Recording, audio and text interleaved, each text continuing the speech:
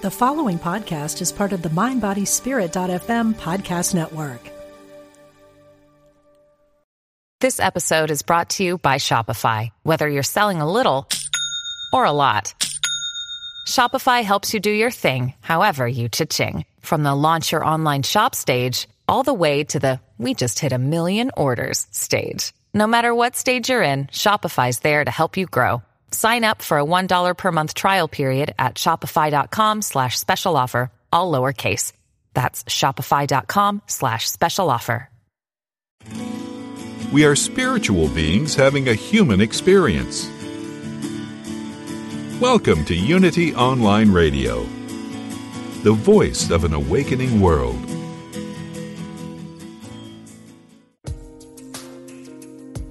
Fascinating interviews and compelling conversations. Be present. The Diane Ray Show.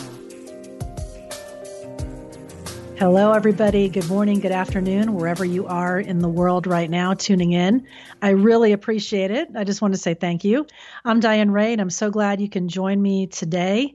Wherever you are, if you're listening live, I'm glad you're tuning in. If you're listening later with the on-demand download, that is awesome too. So today's show is going to be so much fun. I'm really looking forward to this conversation. But I wanted to share a little fun fact about me first. I love to read. I am a self-confessed book hoarder. I'll read anything, the backs of cereal boxes, magazines, products on the shelves. I just love to read. I've been reading anything I can get my hands on for as long as I can remember. And one of my fondest memories is riding my bicycle to the local used bookstore when I was about 10 or 11. I would plant myself in a corner and I would just read until they closed up and they would ask me to leave. So the true story. And another interesting fun fact I'll share with you is that I've always loved to read the obituaries in my local newspaper. I've been doing that for years. And I love to read about other people's lives and what they've done, what their experience was. And I thought that was weird. And I used to get teased about it from other people. But after I read my guest book today, it made sense to me that I just loved their stories. And I still read the obituaries. So today we're going to dig into our own stories and why we should write about them with my guest. And my guest today is Dr. Diana Robb. She's an author, poet, blogger, and speaker who presents workshops in writing for healing and transformation. And her book, Writing for Bliss, is an exploration of writing from the heart and presents a 7-step plan for telling your story, hopefully before your obituary, and transforming your life. And I want to welcome Diana to the show. Thanks for joining me today. Oh, thanks for having me, Diane. You know, I'm really enjoying working my way through your book, Writing for Bliss. And as I'm reading it, I feel like I already know you because we have a lot in common. We both love biographies and we love history. And I'm trying to kind of reignite my love of writing. I kind of have a love-hate relationship with it. So maybe we can dig into that. You know, by the end of the show, my love will be rejuvenated. I'm hoping. Now, your love of writing came early for you and was triggered by an event in your childhood that you were trying to process. So you've really explored this, writing for healing. So I was hoping you could tell us a little bit about your story and how you came to be a writer and to love writing and how writing became a healing tool for you. Sure, I'd love to share. I was always also, like yourself, a reader. My mother was an English major and always took me to the library, and I always had those stack of books, you know, reaching from my hand all the way up to my chin as I wobbled out the door with all the books.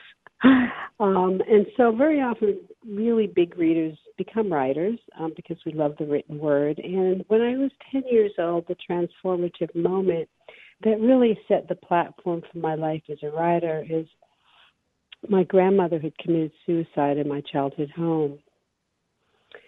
She was my caretaker, and it wasn't traumatic in the sense that we might think. It was an overdose of sleeping pills. Nevertheless, I'm the one that knocked on her door and found her because she lived with us. Those days were the 1960s, and therapy was not a big thing, and my mother was dealing with her own shock, and she had trouble handling being able to help me deal with my loss because I loved my grandmother. So she went to the nearest store and bought me a Cahill Gibran journal with beautiful quotes on the top of each page. And she told me just to pour my feelings out onto those pages. And I did. I sat for hours on end in my room, in my closet, at my desk, writing and writing.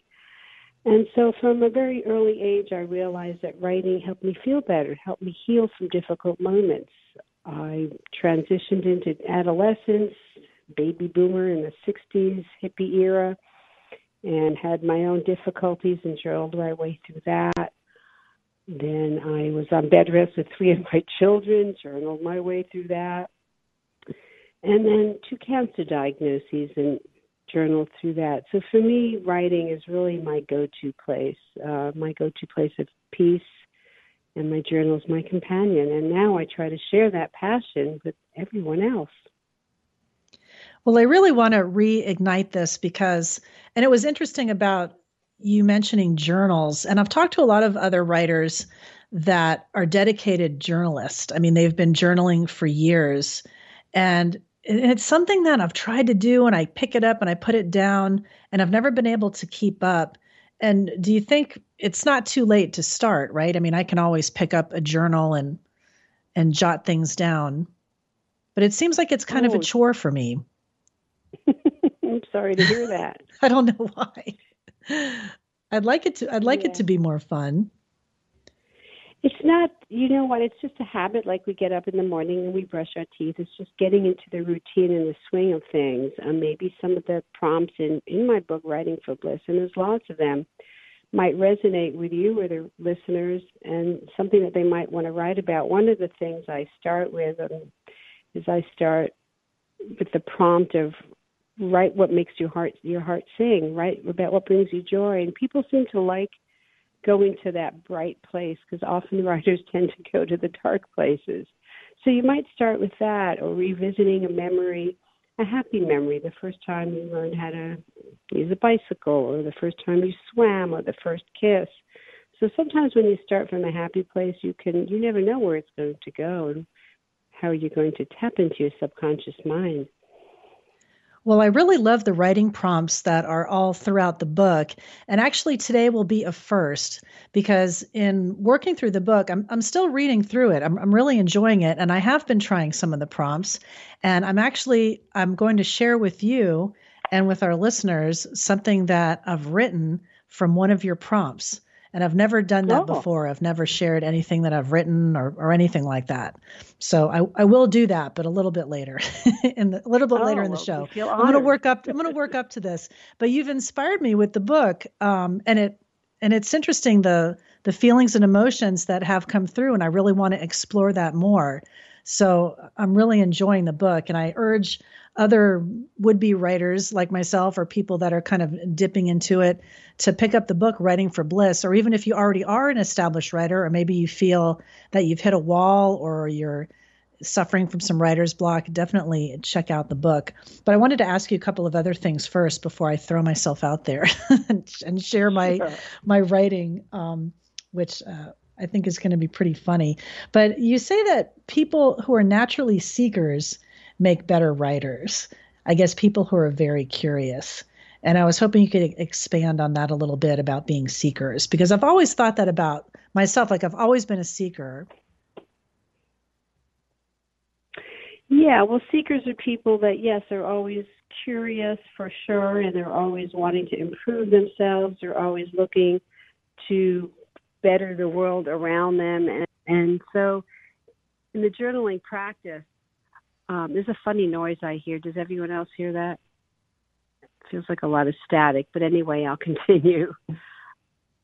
No, I'm not hearing it, but we can check and see. But go ahead. I hear you fine. Okay. Yeah, well, that's good. And so seekers are just people that, yes, are curious about themselves, curious perhaps about their subconscious mind, just wanting to improve themselves always throughout their life. And oftentimes people, especially if they've been through traumatic events, they might turn to religion, but they might start seeking other ways of tapping into joy or bliss. And writing, of course, is one of those ways, as is reading. Well, I can definitely attest to that, because I'm blissful wherever I am reading. if I'm on the beach, I have to have reading material. So that's definitely a form of bliss for me. But I'd like to get your definition of bliss. You have a great definition in the book that I think would be great to share with the listeners. Your definition Sure. of bliss and how we can find it. Sure. Well, the way I view bliss is it's defined as a natural direction that we take in order to maximize our sense of joy and sense of fulfillment, and actually also performance in the world. It's often more powerful of a word than happiness. Sometimes people equate happiness with being in a state of euphoria. People equate bliss with being in a state of euphoria, but in reality, bliss is really about learning what brings you joy, which is often connected to, your calling. What are you here for? And I talk about this a lot in my workshops, is what is your life purpose? And I think once we all figure out what our life purpose is and how we can contribute to our universe, we're headed more in the blissful direction. It's when we're on a path that's perhaps doesn't tap into the real person that we are, that sometimes we find some unhappiness. I hear that a lot from people that, call into the show over the years, working in radio. People are looking for their life purpose. And do you think there can be more than one? Do you feel that your life purpose can shift? Oh, I definitely think it shifts depending on what's going on in our world, what's going on in our heart. And there's no reason that, a lot of people are shifting their professions over the course of their lifetime. And that's absolutely beautiful. Why would you want to stay in a job or follow a work path that doesn't bring you joy? Of course, we have to put food on the table. There's a lot we have to balance. But if we had the ability to be in a position where we find joy, then why not? I have a really good example. I had a fantastic personal assistant for many years, and she used to come with me to my workshops and help as a facilitator. And she was inspired. She became very inspired to journal. And one day she came to my office. She said, "I have to talk to you." And I said, "Yes." And she said, "I've decided to move on. I'm going back to culinary school." And I went, "Oh, I'm going to miss you." And she said, "Well, you inspired me to journal. And as I was journaling, I realized that I want to tap into the passions of my childhood, which were cooking. And so I want to re-explore that passion, and so I'm going back to school." So while I was happy that I inspired her to journal, I was very sad to lose her. But that's a really good example of how journaling can tap into your subconscious mind or the child within you. And that was really one of the intentions for this book, right? Writing for Bliss. I mean, it is also a way to help people, write their stories or memoir, but really the deeper meaning would be to help you access your life purpose, right? For greater self-awareness. Exactly. Absolutely. And, figure out what's your purpose here in life.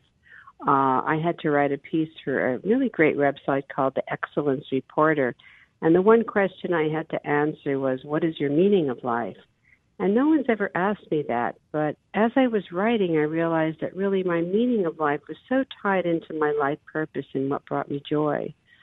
So that would be a good writing prompt also for some people that are wanting to explore their self-discovery process.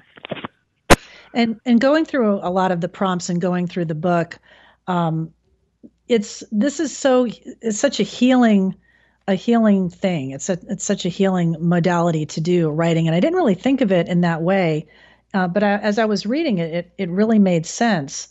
And do you think that anybody can really do this? Of course, there's people that are going to be better writers, like musicians, right? But really anybody can benefit and heal from doing the prompts and just taking on some writing exercises and kind of delving into that, even if they don't consider themselves writers. Oh, absolutely. Absolutely. I mean, there's no doubt about it that some people lean more towards writing and more towards, talking. For example, my brother-in-law, he's not a big reader, but he said, "I'm going to start reading your book." And he started reading it. He says, "I love it. But, when I'm not feeling well and I need to heal, what I do is I like talking. I like talking to a loved one. Writing is not my thing." So it's not for everybody, but I think it really in many ways it complements talking. I think it's easier to tap into your subconscious mind through writing. No, I agree. And I was reading, and you say in the book, many therapists use writing as well as talk therapy to help people work through issues. And just like the example that you shared, some people can talk and express themselves a lot better, but other people can really express themselves better and maybe much more deeply, I guess, through writing. And have you seen that as well? Yes, definitely. I mean, the people that sign up for my workshops definitely have a tendency to prefer, the written word as opposed to talking modality. So going through this process and just in your experience, what are some of the things that people can experience when they start writing for healing? Like, what are some of the things that you've seen come up with people? Well, people, like I said, they tap into the subconscious mind. You could start writing, for example, the stream of consciousness writing is, one of the prompts I start off my classes with, and that might be write about what you're feeling right now, and, write for 20 minutes without stopping. And they could start out by saying, well, I'm feeling a little uncomfortable. I don't really know if I like this workshop, and my shirt's too tight, or I have to go to the bathroom. And before they know it, they've settled into where they're at, and they're enjoying their writing process, and they might end up at the end of their writing exercise writing about a childhood event that they hadn't thought about in years. One woman had a very severely damaging childhood, very severe abuse, and she's never talked to anybody about it ever before. And she was in her 70s, and she said the floodgate opened up when she started journaling, and she was afraid at first, but then she realized that she really started feeling better. She needed to let it out, and she never really had the opportunity to do that. So those kinds of things happen. There was something interesting that you shared in the book that I wanted to ask you about regarding, writing like a painful memory like that. And you said that memory can, kind of be fluid in a way. Like when you're writing something like that maybe the memory is different and that you could fictionalize it in a way. Would there be any danger in that? Like if you were fictionalizing it if you're writing in a therapeutic way, like trying to get it out, or I guess that would be two different things, right? Yeah, well, there's a few answers in your great question there, and that is, if you're thinking of publication and you've got people out there that might be hurt by what you're writing, you might want to consider fictionalizing it, and I do have a few friends that have done that. But if you're writing it just for your own safekeeping, there's really no advantage in fictionalizing. It might remove you if you write it, for example, in the third person. It might remove you from the situation, but I'm not so sure that you can tap into the deepest feelings of your soul. And there was also a caution that you shared about writing when you're writing really deep and painful things or fearful things, that can people sometimes get caught in that, or kind of sucked into that vortex of, might it make it worse, I guess? Well, my advice would be writing should make you feel better. And if you start feeling more pain and more anguish, then it's really a good time to put the pen down and do something else and perhaps come back to it at another time. So yes, it's not that it's going to be damaging. It's just that, it might be a place you've not visited for a long time. And so it's going to take some time to process it. I was helping Tom Steinbeck before he passed away work on his memoir about his life, and there were some parts of his life that were really painful. And he said, I don't know if I could do it. And I said, you can do it. But he said, I don't know. I'm going to have to go into massive therapy. And I said, well, just put it down and come back to it, in a month, in 2 months, whatever feels right. Sometimes we just need a break. And that's okay, right? If you have to walk away or, take some time as you're working through writing about something like that, like a major event, like a life-changing event like that. Of course it's all right. There's no right and wrong way to journal. It's just as long as you do it in one form or another. And I like that you called it dumping when you just kind of do stream of consciousness. And would that be a good exercise kind of if you're sitting down to write and then just maybe kind of dump some thoughts out first and then solidify your idea after that? Sure, that's fine. Sometimes when we're writing, and I would suggest that people date their journals because it would be a really good exercise to compare what you're feeling today about a particular subject compared to what you might feel like in 6 months or a year. And you might totally revise your thoughts on it. So, yeah, that's for sure. I'm talking with Dr. Diana Robb about her book, Writing for Bliss. And in the book, you also advise people to create kind of a ritual or a sacred space to write. And that's really important, isn't it? To get into the right mindset. Yes, it's very important. Very important to do that, into a sacred space. Oh, good. I thought I lost you for a second. Sorry about that. Yeah. So how did you create your own, area or ritual? What are some of the rituals you do? What I do is I set a candle on my desk. I do a meditation. I, go for a walk and just get in a, grounded, sacred space, basically. Yeah. As grounded as you can get. And you share a lot of mindfulness, meditation techniques and meditation practices in the book. And is this something that you've been practicing for a long time? Yeah, I've been meditating since the 70s, actually, when transcendental meditation was big. We did that in college, and I've tried all kinds of meditations over the years, and it just feels like it grounds me. It helps me towards my mindfulness. It helps me be present in the moment, and helps me detach from difficult situations as well. Right. No, I agree completely. I mean, I've been trying to really strengthen my own meditation practice, so I was interested to hear what you do. And do you find that it increases the creativity and just helps things flow a little bit easier to have a regular meditation practice? Yes, definitely. Definitely helps. Also, some people like to play special music, which is geared towards creativity while they're working. That's another option as well. I've tried that, but I think that it's better to use music that is, instrumental, like meditation music, or I love classical music too, because I get distracted if I hear the lyrics. Mm-hmm. That's probably common?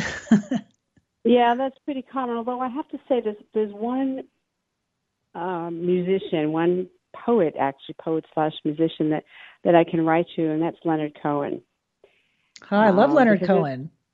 I know, he's amazing. He just came out with a new book. Well, his son came out with a book as he passed away a couple of years ago, and it's called Flame.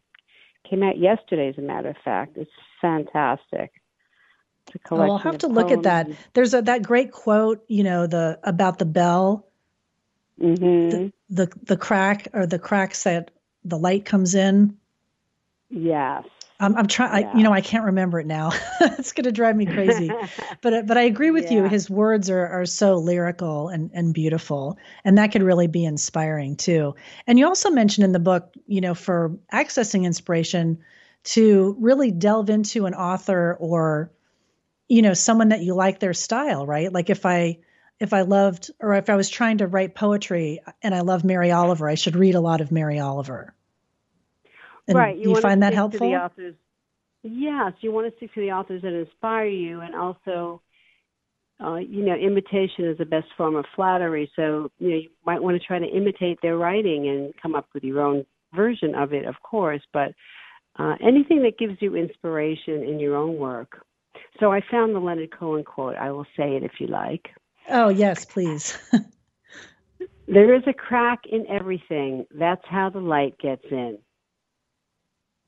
That's the story of Leonard Cohen's anthem, and it's very true, isn't it? I mean, I think a lot of artists have addressed the fact that without light, there's no darkness. Without darkness, there's no light. No, that's true. And would you say that, I think I've learned more from experiences that I hate than experiences that I've loved. Would you say that's true for you? Yes, for sure. There are more lessons probably in those experiences where you've been challenged. Right. The more painful, although you can still learn from things that you love as well. But I think that when we explore the things that are painful and the light and the dark, and you go into that in the book, which I love because I'm really interested in exploring your shadow side and, what corners of your psyche that you're kind of afraid to access. And some of these prompts can help us dig into that too, right? Right. Absolutely. Absolutely. Getting into our dark sides. Did you ever read Debbie Ford's book, Dark Side of the Light Chasers? No, but I know some people that have recommended it. Yeah, it's really interesting. I mean, I'm always interested in, the dark side of things. Maybe that's the dark side of my psyche. Sadly enough. Right. I think we all have that dark side, but then writing about it, there was a prompt that I was starting to write, and it was addressing a label that someone had come up about you. And there was recently, not that someone called me a bitch outwardly, but I guess I was being perceived or acting in a bitchy way. And so when I was going through your book and I was thinking about that label, on the one hand, I was upset that came up, but on the other hand, I explored that and I thought, well, there's been times over the years that I really wanted to be the bitch. And so there was a part of me that was kind of thinking, oh, okay, they're thinking I'm a bitch, like it was a good thing. Does that make sense? No. You know what I mean? You said you wrote about that. As I'm exploring the label. We're going to take a short break, about 3 minutes, and come right back. And I will read my prompt for the first time ever. I'm throwing myself out on the coals. Thanks for joining me.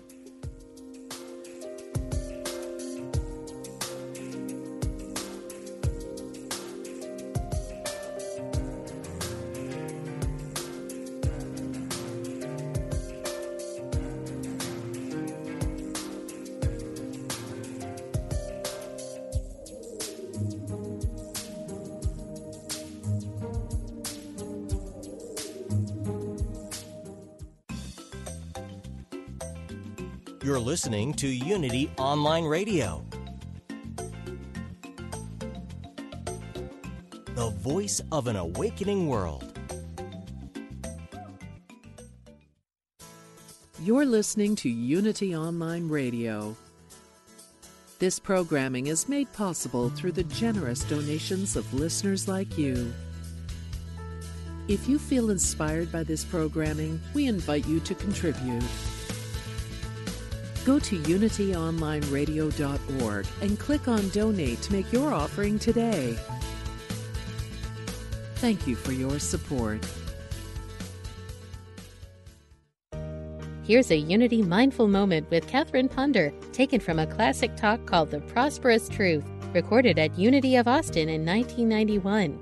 I heard from a young lady who was just starting out as a Unity minister, and she said, I am not teaching prosperity yet in my ministry because I have not yet demonstrated it in my own life, and I don't think I should teach what I have not demonstrated. And I wrote her back and said, honey, you've got it all backwards. You need to teach what you want to learn. You teach what you want to demonstrate, because you cannot demonstrate what you do not know.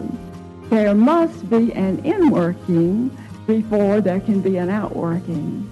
To find out more about Unity teachings, visit unity.org. Follow Unity Online Radio on Facebook and Twitter, and stay up to date with all your favorite shows. Become a fan by clicking the like button. You can join in with a Facebook Live event, or just like and share our post. Be the first to find out about any big special guests that might be appearing on the air, or any events at Unity Village. We want to hear from you. Make sure you leave any questions or comments about Unity programming. Thanks for listening. If you're looking to deepen your spiritual journey, Unity Magazine is your go-to source for information and inspiration. It's been beautifully redesigned and packed with interesting articles and compelling interviews from today's spiritual thought leaders. You'll find science, spirituality, and healing with a look at Eastern philosophies, meditation, as well as completely new ways to interpret the Bible. Plus, reviews on the latest spiritual books and music. Get a free trial issue at unitymagazine.org. Get inspired with Temple Hayes and the Intentional Spirit, Wednesday at 1 p.m. Central here on UnityOnlineRadio.org. Each week, Temple shares tools and practices to help you thrive in the most challenging times. Temple also welcomes fascinating guests who share their stories and struggles on the spiritual path. Follow Temple on Facebook, Twitter, and Instagram to stay up to date with the show. Become an Intentional Spirit with Temple Hayes here on UnityOnlineRadio.org. Call now with your question or comment. 816-251-3555. That's 816-251-3555.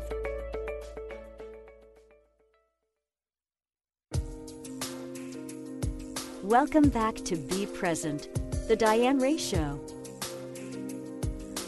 Welcome back, everybody. Thanks for joining me for the show today. I've been talking with Dr. Diana Robb. She's an author, poet, blogger, and speaker who has written an amazing book called Writing for Bliss. And this is an exploration of writing, digging deep into your heart. And the book lays out a 7-step plan for telling your story, for healing and transforming your life. And we've been having a great conversation about how there's a writer living within us all, and maybe within myself. I'll start to excavate the writer. But we've been talking about people that are really not writers, but I'd like to address a couple of questions for people that maybe are writers, that are actually out there. I think really for writers, like the marketplace is good. I mean, I'm seeing a lot of opportunity for writers. There's a lot of people that want blogs written. They need social media posts written. People need writers. So actually, things are good. I mean, do you see that in your work? Like, do you think the time for the writer is now? I think so. I mean, I think a lot more people, of course, are spending time alone. Loneliness is a big problem with writers, and with the, all the technology that we're finding around us all day long. But there are definitely more venues for writing now that we have a lot of blogs, which, in the early days, blogs were considered public journals. Now they're, they range from public journals to, essays or commentaries. So, yes, there's a lot more opportunity for writing. And you say in the book that writing takes a huge amount of courage, just the actual act, but submitting it. So we'll talk about that a little bit. Submitting your baby out there for publication really takes a lot of courage. And can you share some of your experience? I mean, you've written several books, essays, you've had a lot of stuff out there in the marketplace. What would you say to people who are hoping to be published and that's their goal? Well, you have to, if you want to get published, you have to be able to accept rejection, because there's a lot of rejection in the publishing world. But to also believe in your work, and you have to keep sending it out and keep sending it out. War and Peace was rejected over 15 times, and, that's a classic book that's been around for many years. So I think number one is you have to believe in yourself, you have to believe in your work, and just a lot of perseverance. So don't give up, basically. First couple Correct. Of rejections, that's going to be normal, right? Exactly. Maybe more than a couple. So you don't save those letters, do you? Well, I know there are some people that do. They've, wallpapered their bathrooms. They've done all kinds of things with those rejections. I did in the early days, but I no longer save them. Yeah, I probably wouldn't want to save that either, reminders. But what are some of the tips that you've used over the years to overcome fear and be courageous? I mean, I think fear, not even just writing, but just in everything, holds us back from so much. We're afraid to try anything new. What are some of the things that you've used to overcome fear? Well, yeah, having courage is really important. And, what happens is when people are fearful, they get what we call writer's block, where they just are afraid that someone's going to see their work and they're afraid it's not going to be good enough. So what I often suggest is, like we've talked about earlier, is find a writer that you love to read and read their work, become inspired, say, hey, they can do it, I can do it. Talk with other writers, join writers groups, have coffee with writer friends, go to bookstores, hang out in areas, where you can pick up inspiration. A lot of it has to do with inspiration. Or, search the net for blogs about writing and how to move on to the next phase. The other thing I also suggest is when people are writing, if they're, say, in the middle of an essay or a book and they're putting it down until their next writing opportunity, is to stop in the middle of a sentence so that you don't come back to a blank page. You just come back and you're ready, your thought process has started, and so you can just pick up where you left off. There was another interesting tip that you had mentioned in the book of a writer that had written a bunch of great introductory lines so that they always had a sentence to start out with. I thought that was an interesting tip. Yeah, that is definitely an interesting way to go. Mm-hmm. So that you always have kind of a jumping off place or a prompt or something like that. And what about, you mentioned creativity and inspiration. So one of the ways would be to read other authors and writers that inspire you. What are some other ways, like listening to music, or what ways do you get inspired?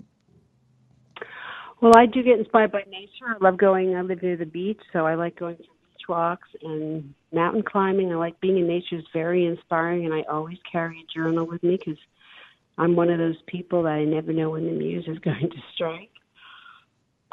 Being in nature, yes, listening to music can be inspiring, reading, talking to other people, getting ideas, going to the movies, anything that kind of sparks your creativity. And also, lately I've been doing some needlepoint. I've got 3 grandchildren now, almost 4, and I do needlepoint, and it's really kind of meditative, and it kind of gets me thinking easier. And I always needlepoint with a journal beside. No, that's a great meditative act to do something like that. And for inspiration, what I've noticed, or here in San Diego, there's these events where people get up and do spoken word. It's called vamping. Have you ever heard of that? I have. Yes, I've never done it though. It looks really fun. I mean, people are reading their own written material, in a spoken word setting. And it kind of made me think of, I guess, back in the beat 50s when I would read about, people going to poetry readings and things like that maybe things are coming full circle. And now, like these are all young millennials that were doing this. And I thought, wow, this is cool. They're actually getting up and reading and writing, and speaking in front of other people. So I thought that was inspiring. And I was thinking, oh, what story could I share? So maybe I'll have to try that and get over my spoken word fear in front of other people. I have no fear of speaking like on a microphone in front of other people, but I guess looking them in the face is different. That'll be my fear. Overcoming that. Well, I did promise that I would share a prompt that I wrote, something that I wrote from your book, and you inspired me. So should I go ahead and do it? I'd love to hear. I'm so happy to hear that. I'm feeling inspired. I'm nervous to do this. This is so funny. But I said, okay, I'm going to do this. It's wonderful. So I did this prompt from the book, and the prompt was observation and to see things with new eyes from the beginner's mind and kind of really notice your surroundings and where you are. And I've noticed that sometimes, like, my days will go by and I feel disconnected. Like I'm not really paying attention to what's going on. So this is what resulted of me writing from an observation of something that happened during the day. Okay, here it goes. So I have to sing a little bit of it in the beginning. I'm really afraid to do this. You are the dancing queen, young and sweet, only 17. Great, now I'll have that in my head for hours. After circling the baked goods for a minute or two, I resisted the temptation, and now I'm waiting in line at Sprouts with my avocado, tortillas, and cilantro. Guess what we're having for dinner? Everybody seems in a good mood today. I had a nice conversation with the guy at my post office box.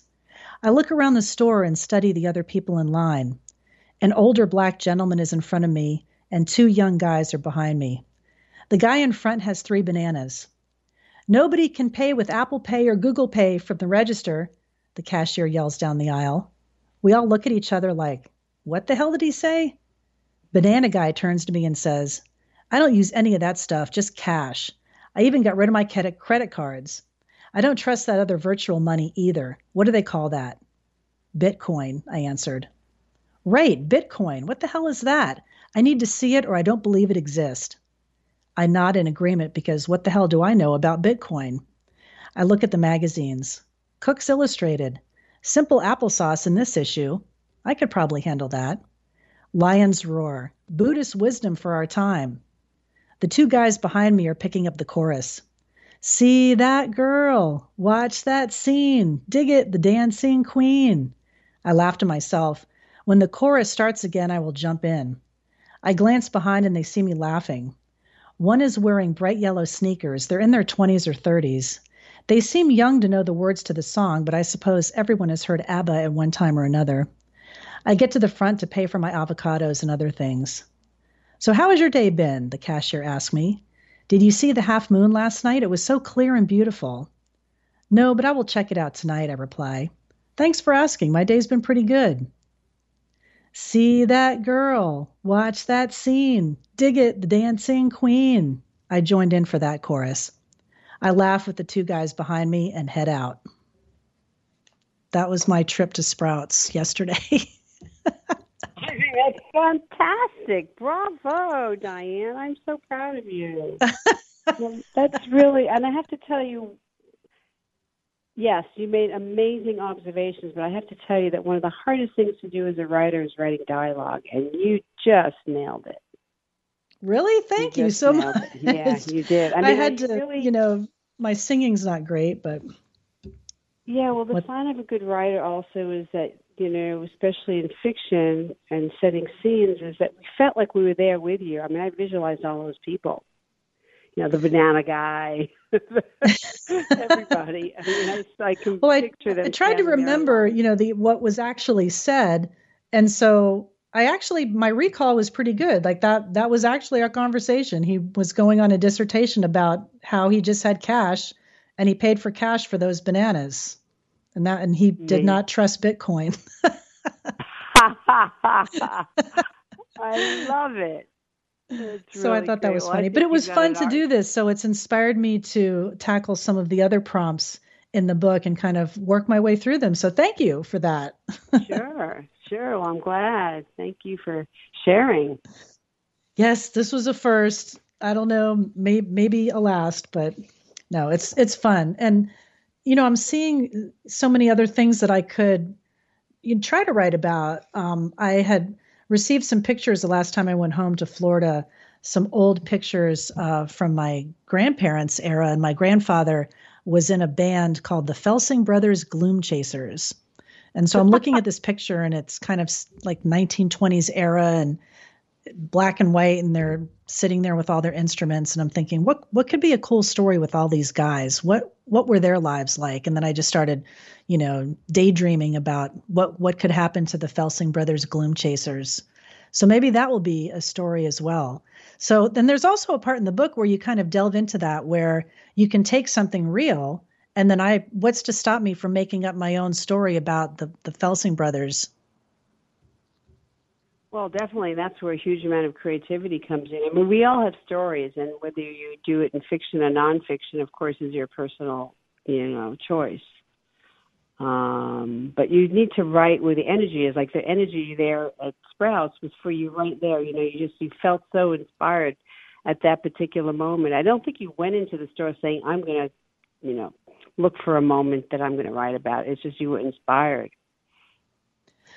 Right. No, that just actually happened. And I just thought it was funny that, here we are in the line and me and these 2 guys are singing ABBA. And then it kind of made everybody else laugh too. So it was just kind of a funny moment, like those little moments that we have during the day. So that was what came out when I was thinking of kind of observing, where maybe before, if I wasn't going to write about it, I would have just forgotten about that. Yes. I wouldn't think about that moment, but it was a nice little connection that I felt, with those other people. And like you said, we spend so much time alone. We're so disconnected. And maybe now that I'm working from home, I'm craving that connection. So you must feel that too. If you're a writer, and a lot of your time is spent in front of the computer and probably working from home as well. Yes. I forced myself to go out and have a coffee in a coffee shop and sit with my journal. I used to do that in the bookstores, but we don't have any major bookstores here anymore. So, yes, definitely. It's a really good exercise. And it sounds like you're really good at, dialogue. So you might be one of those people that goes and hangs around restaurants or bars or grocery stores and practices even more of your amazing dialogue. I'll have to try that and see, because I do, I listen for that, what people are saying and for dialogue, even in TV shows. You know who Aaron Sorkin is, right? From West Wing and the writer. And some people have really criticized him for dialogue. But I think in his writing in the shows, it seems pretty realistic. Yeah. And it really just comes down to the practicing all the words, and making it sound real, and you can't really do dialogue unless you really paid attention to listening to people. Otherwise it sounds artificial. And another thing that you had mentioned in the book that was something that I've been doing on and off for a while to, kind of get inspiration is a dream journal. And I've been keeping a dream journal on and off for a few years, and I'm really interested in dream interpretation. And we actually have a great dream interpretation show that comes on earlier on Wednesday, Ask Dr. Dream. And is that something that you've done that as well, right? Do you keep a dream journal now? Yes, I keep a dream journal at my bedside, and I don't move it because the idea is to get up first thing in the morning and write right away. Once you move on with your day, you might forget your dream, although I've had situations where I'm going about my day and I say, wait a minute, that feels familiar. And then I realize wherever I am, it reminds me of a dream. And so then I would sit down and write. But the best thing is to keep one separate journal at your bedside just for dreams and not mix it up with your other journal, which you might carry with you throughout the day. Yeah, I like to do that. I would have the dream journal right there. And what I was trying to do that I think was a mistake was that I would try to remember the whole dream like it would be a narrative, like it had a beginning, middle, and an end. And, most dreams are so disjointed, or they're just scenes or weird stuff or whatever, ephemeral things that we're processing from our brains throughout the day. So what I've tried to do is just remember like a scene or one part of the dream. And that seems to work. And I think also the more you do it, then your recall gets better. Have you experienced that? Yes, it's practice. And some people, I know I used to teach at a healing sanctuary. They were very big about dreams, and they would suggest that people, before they go to bed at night, write a question in that journal or a comment, and then just go to sleep. And very often the question is answered in the journal, overnight. I'll have to try that. I've never tried asking a question, but I've talked to other people where actually a medium that was telling me if I wanted to contact, a deceased relative or my mother or something, that I should ask that question, and then I would have a dream about that. So that hasn't happened. I'm still trying, I'll still try that. I don't know. I think that would be great.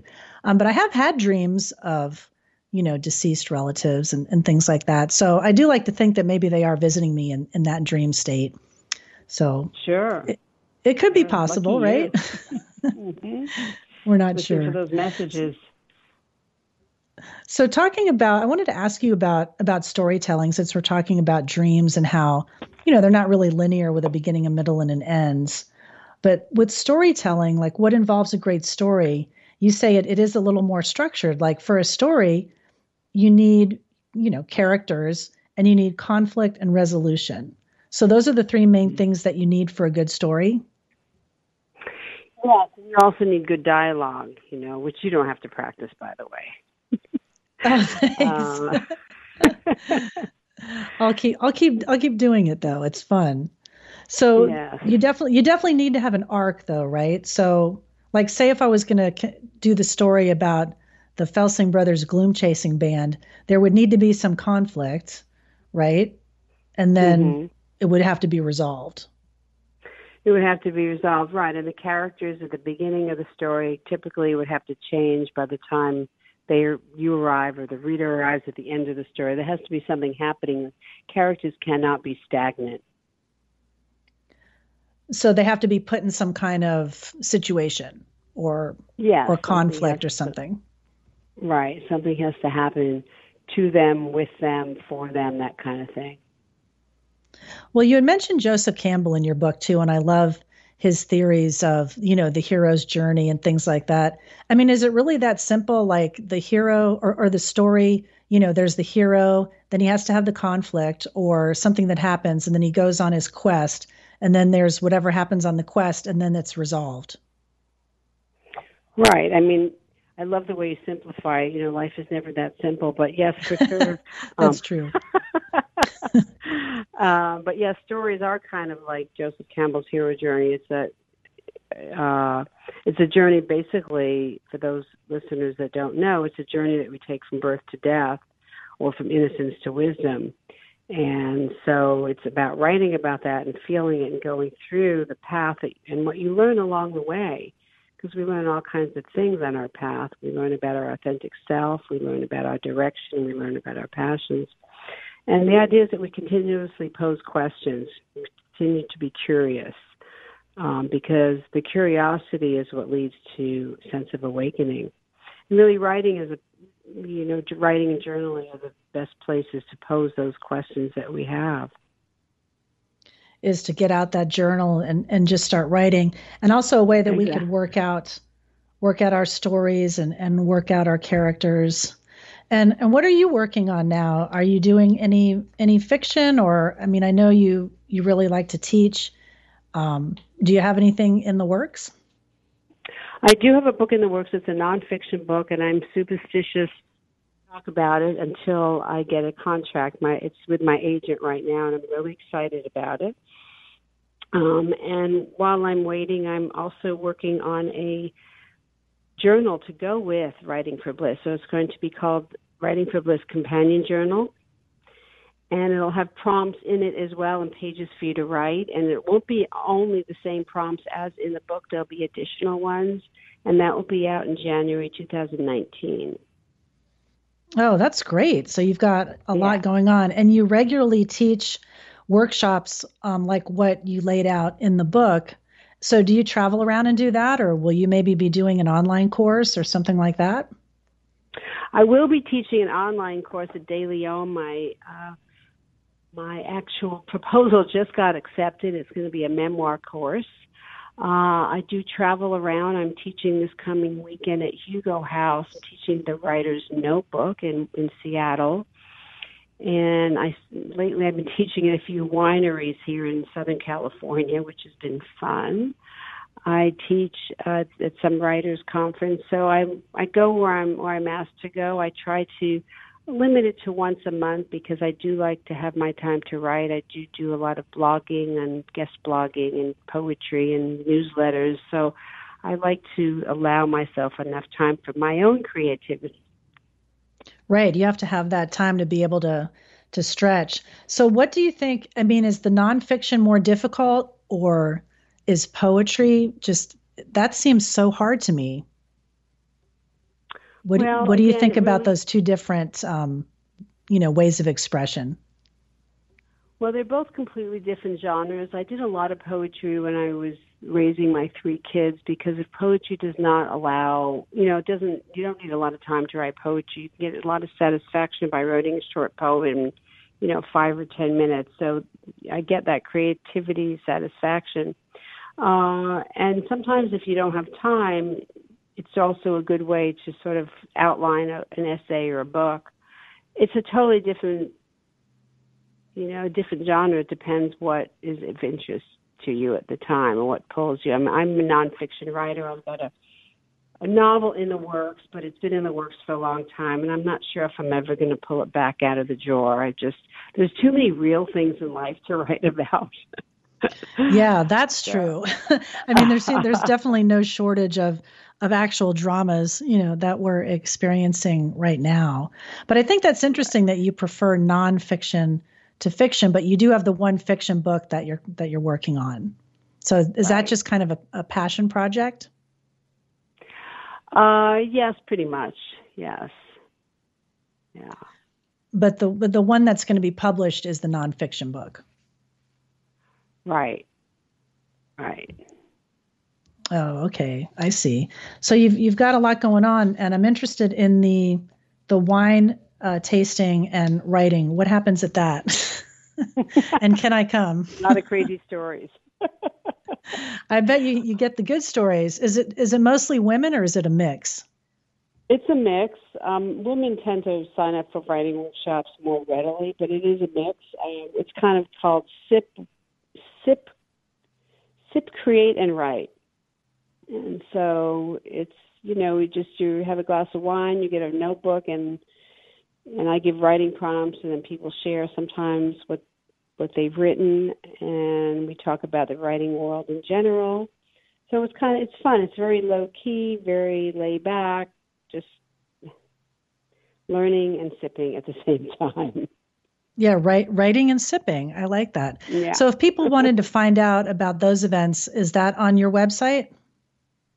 Yes, my website is dianaraab.com, and that's DianaRaab.com, and there's a section, a pull-down menu for events, and all my events are there. I also have been invited to a number of book groups. I do that as well, and I teach a lot in spiritual stores, like in Santa Barbara and Sacred Space, down in LA at Mystic Journey, and the Open Center in New York. So I go where I'm invited, and I believe there's a spiritual store in Portland. I'll be at New Renaissance in 2019. Well, that sounds great, and I'm like you. I go where I'm invited, especially if it's a fun place. Diana Raab, it's been so great to talk with you. We're just wrapping up. I'm loving the book, Writing for Bliss, and I appreciate you spending some time with me.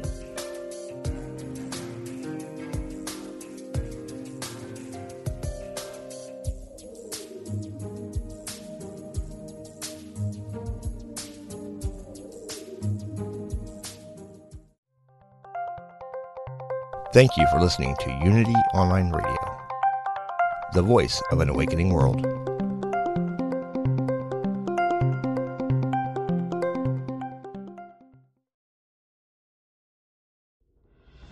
Are you looking for help on your path to healing? I'm Lisa Campion. I'm a psychic, Reiki master, teacher, and energy healer. On my podcast, The Miracle of Healing, I'm going to help you on your healing path. Listen to conversations with leading teachers in energy medicine, quantum healing, and people who have recovered from loss and illness. Whether it's to take care of your own healing or to help other people, this is the podcast for you, right here on mindbodyspirit.fm.